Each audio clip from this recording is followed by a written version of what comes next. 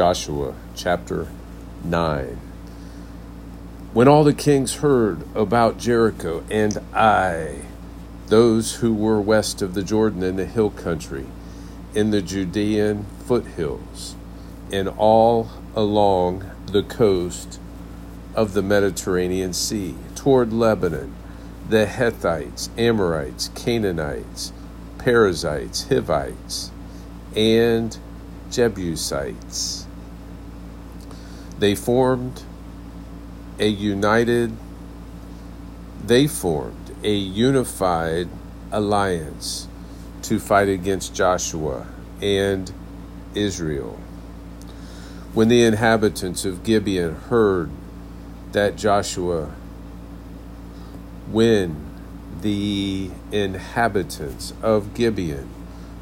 what Joshua had done to Jericho and Ai, they acted deceptively. They gathered provisions and took worn-out sacks on their donkeys and old wineskins, cracked and mended. They wore old, patched sandals on their feet and threadbare clothing on their bodies. Their entire provision of bread was dry and crumbly. They went to Joshua in the camp at Gilgal and said to him and the men of Israel, "We have come from a distant land. Please make a treaty with us." The men of Israel replied to the Hivites, "Perhaps you live among us. How can we make a treaty with you?" They said to Joshua, "We are your servants." Then Joshua asked them, "Who are you and where do you come from?" They replied to him, "Your servants come from a faraway land because of the reputation of the Lord your God. For we have heard of his fame and all that he did in Egypt, and all that he did to the two Amorite kings beyond the Jordan, king of Sihon of Heshbon and king of Og of Bashan, who was in Ashtaroth. So our elders and all the inhabitants of our land told us, 'Take provisions with you for the journey. Go and meet them and say, "We are your servants. Please make a treaty with us." This bread of ours was warm when we took it from our houses as food on the day we left to come to see you. But see, it is now dry and crumbly. These wineskins were new when we filled them, but see, they are cracked. And these clothes and sandals of ours are worn out from the extremely long journey."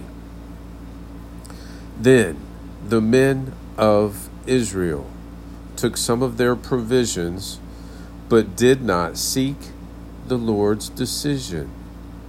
So Joshua established peace with them and made a treaty to let them live. And the leaders of the community swore an oath to them. The men of Israel took some of their provisions, but did not seek the Lord's decision. They did not seek the Lord's decision. 3 days after making the treaty with them, they heard that the Gibeonites were their neighbors living among them. So the Israelites set out and reached the Gibeonite cities on the third day. Now, their cities were Gibeon, Shephirah, Beeroth, and Kiriath Jearim. But the Israelites did not attack them because the leaders of the community had sworn an oath to them by the Lord, the God of Israel. Then the whole community grumbled against the leaders. All the leaders answered them, We have sworn an oath to them by the Lord, the God of Israel, and we cannot touch them. This is how we will treat them. We will let them live so that no wrath will fall on us because of the oath we swore to them. They also said, let them live. So the Gibeonites became woodcutters and water carriers for the whole community, as the leaders had promised them. Joshua summoned the Gibeonites and said to them, why did you deceive us by telling us you live far away from us, when in fact you live among us? Therefore, you are cursed and will always be slaves, woodcutters and water carriers for the house of my God. The Gibeonites answered him, it was clearly communicated to your servants that the Lord your God had commanded his servant Moses to give you all the land and to destroy all the inhabitants of the land before you. We greatly feared for our lives because of you, and that is why we did this. Now we are in your hands.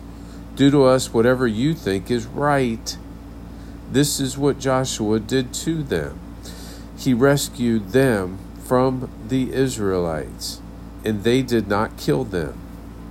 On that day, he made them woodcutters and water carriers as they are today, for the community and for the Lord's altar at the place he would choose. Psalms 140 and 141. Rescue me, Lord, from evil men. Keep me safe from violent men who plan evil in their hearts. They stir up wars all day long. They make their tongues as sharp as a snake's bite. Viper's venom is under their lips. Protect me, Lord, from the clutches of the wicked. Keep me safe from violent men who plan to make me stumble. The proud hide a trap with ropes for me. They spread a net along the path and set snares for me. I say to the Lord, you are my God. Listen, Lord, to my cry for help. Lord God, my strong Savior, you shield my head on the day of battle. Lord, do not grant the desires of the wicked. Do not let them achieve their goals. Otherwise, they will become proud. When those who surround me rise up, may the trouble their lips cause overwhelm them. Let the hot coals fall on them. Let them be thrown into the fire, into the abyss, never again to rise. Do not let a slanderer stay in the land. Let evil relentlessly hunt down a violent man. I know that the Lord upholds the just cause of the poor, justice for the needy. Surely the righteous will praise your name. The upright will live in your presence. Psalm 141. Lord, Lord, I call on you. Hurry to help me. Listen to my voice when I call on you. May my prayer be set before you as incense, the raising of my hands as the evening offering. Lord, set up a guard for my mouth. Keep watch at the door of my lips. Do not let my heart turn to an evil thing, or perform wicked acts with men who commit sin. Do not let me feast on their delicacies. Let the righteous one strike me. It is an act of faithful love. Let him rebuke me. It is oil for my head. Let me not refuse it. Even now my prayer is against the evil acts of the wicked, when their rulers will be thrown off the sides of a cliff. The people will listen to my words, for they are pleasing. As when one plows and breaks up the soil, as when one plows and breaks up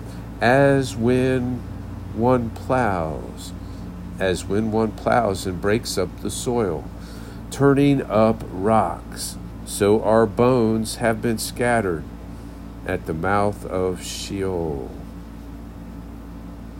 But my eyes look to you, Lord God.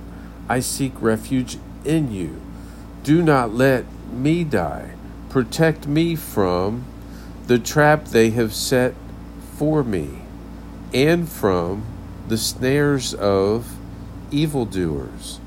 Let the wicked fall into their own nets, while I pass by safely. Jeremiah chapter 3. If a man divorces his wife, and she leaves him to marry another, can he ever return to her? Wouldn't such a land become totally defiled? But you have played the prostitute with many partners. Can you return to me? This is the Lord's declaration. Look to the barren heights and see, where have you not been immoral? You sat waiting for them beside the highways, like a nomad in the desert. You have defiled the land with your prostitution and wickedness. This is why the showers haven't come, why there has been no spring rain. You have the brazen look of a prostitute and refuse to be ashamed. Have you not lately called to me, my Father? You were my friend in my youth. Will he bear a grudge forever? Will he be endlessly infuriated? This is what you have said, but you have done evil things. But you have done the evil things you are capable of. In the days of King Josiah, the Lord asked me, have you seen what unfaithful Israel has done? She has ascended every high hill and gone under every green tree to prostitute herself there. I thought, she has done all these things, she will return to me. But she didn't return, and her treacherous sister Judah saw it. I observed that it was because unfaithful Israel had committed adultery, and that I had sent her away and had given her a certificate of divorce. Nevertheless, her treacherous sister Judah was not afraid, but also went and prostituted herself. Indifferent to her prostitution, she defiled the land and committed adultery with stones and trees. Yet in spite of all this, her treacherous sister, Judah, didn't return to me with all her heart, only in pretense. This is the Lord's declaration. The Lord announced to me, unfaithful Israel has shown herself more righteous than treacherous Judah. Go, proclaim these words to the north and say, return, unfaithful Israel. This is the Lord's declaration. I will not look on you with my anger, for I am unfailing in my love.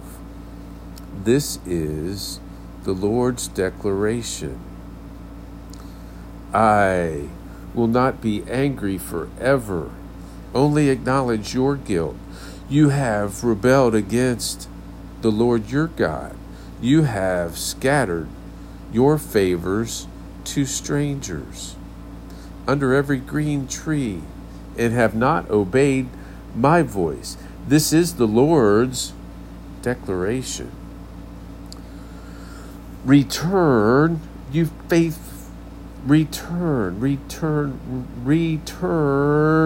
return, you faithless children. This is the Lord's declaration. For I am your master, and I will take you, one from a city and two from a family, and I will bring you to Zion. I will bring you to Zion. I will give you shepherds who are loyal to me, and they will shepherd you with knowledge and skill. When you multiply and increase in the land in those days, the Lord's declaration, no one will say any longer, the ark of the Lord's covenant, it will never come to mind, and no one will remember or miss it. It will never again be made. At that time, Jerusalem will be called Yahweh's throne, and all the nations will be gathered to it, to the name of Yahweh in Jerusalem. They will cease to follow the stubbornness of their evil hearts. In those days, the house of Judah will join with the house of Israel, and they will come together from the land of the north to the land I have given your ancestors to inherit. I thought, how I long to make you my sons and give you a desirable land, the most beautiful inheritance of all the nations. I thought, you will call me my father and never turn away from me. However, as a woman may betray her lover, so you have betrayed me, house of Israel. This is the Lord's declaration. A sound is heard. A sound is heard on the barren heights, the children of Israel weeping and begging for mercy. For they have perverted their way. They have forgotten the Lord their God. Return, you faithless children. I will heal your unfaithfulness.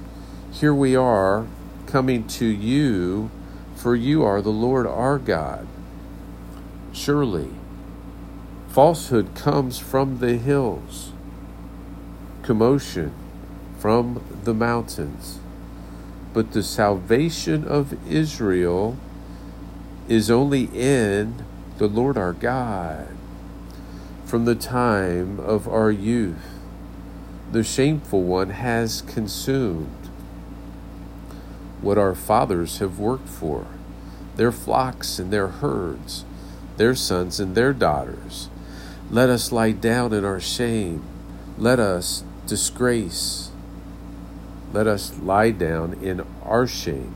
Let our disgrace cover us. We have sinned against the Lord our God, both we and our fathers. From the time of our youth, even to this day. We have not obeyed the voice of the Lord our God. We have not obeyed the voice of the Lord our God. We have not obeyed. Matthew chapter 17.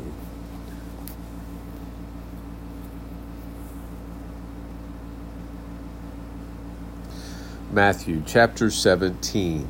After 6 days, Jesus took Peter, James, and his brother John, and led them up on a mountain by themselves.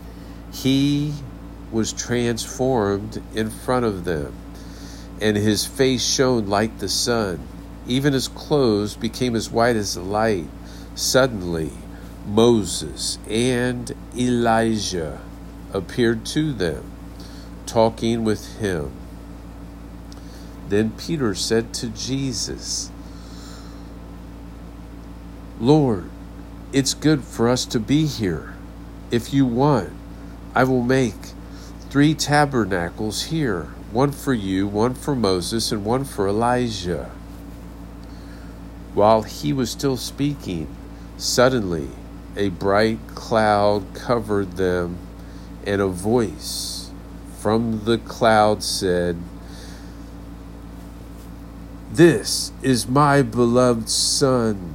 I take delight in him. Listen to him." When the disciples heard it, they fell face down and were terrified. Then Jesus came up, touched them, and said, "Get up, don't be afraid." When they looked up, they saw no one except him, Jesus alone. As they were coming down from the mountain, Jesus commanded them, "Don't tell anyone about the vision until the Son of Man is raised from the dead." So the disciples questioned him, "Why then do the scribes say that Elijah must come first?" "Elijah is coming and will restore everything," he replied. "But I tell you, Elijah has already come, and they didn't recognize him. On the contrary, they did what they pleased. On the contrary, they did whatever they pleased to him. In the same way, the Son of Man is going to suffer at their hands." Then the disciples understood that he spoke to them about John the Baptist. When they reached the crowd, a man approached and knelt down before him. "Lord," he said, "have mercy on my son, because he has Caesar. Lord, have mercy on my son, because he has seizures and suffers severely. He often falls into the fire and often into the water. I brought him to your disciples, but they couldn't heal him." Jesus replied, "You unbelieving and rebellious generation, how long will I be with you? How long must I put up with you?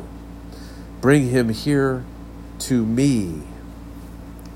Then Jesus rebuked the demon, and it came out of him, and from that moment the boy was healed. Then the disciples approached Jesus privately and said, "Why couldn't we drive it out?" "Because of your faith," he told them. "For I assure you, if you have faith the size of a mustard seed, you will tell this mountain, 'Move from here to there,' and it will move. Nothing will be impossible for you. However, this kind does not come out except by prayer and fasting." As they were meeting in Galilee, Jesus told them, "The Son of Man is about to be betrayed into the hands of men. They will kill him, and on the 3rd day he will be raised up. And they were deeply distressed. When they came to Capernaum, those who collected the double drachma tax approached Peter and said, "Doesn't your teacher pay the double drachma tax?" "Yes," he said. When he went into the house, Jesus spoke to him first. "What do you think, Simon? Who do earthly kings collect tariffs?" What do you think, Simon? Who do earthly kings collect tariffs or taxes from? From their sons or from strangers? From strangers, he said. "Then the sons are free," Jesus told him. "But so we don't." Then the sons are free. Then the sons are free. But so we won't offend them. Go to the sea, cast in a fish hook, and take the first fish that you catch. When you open its mouth, you'll find a coin. Take it and give it to them for me and you.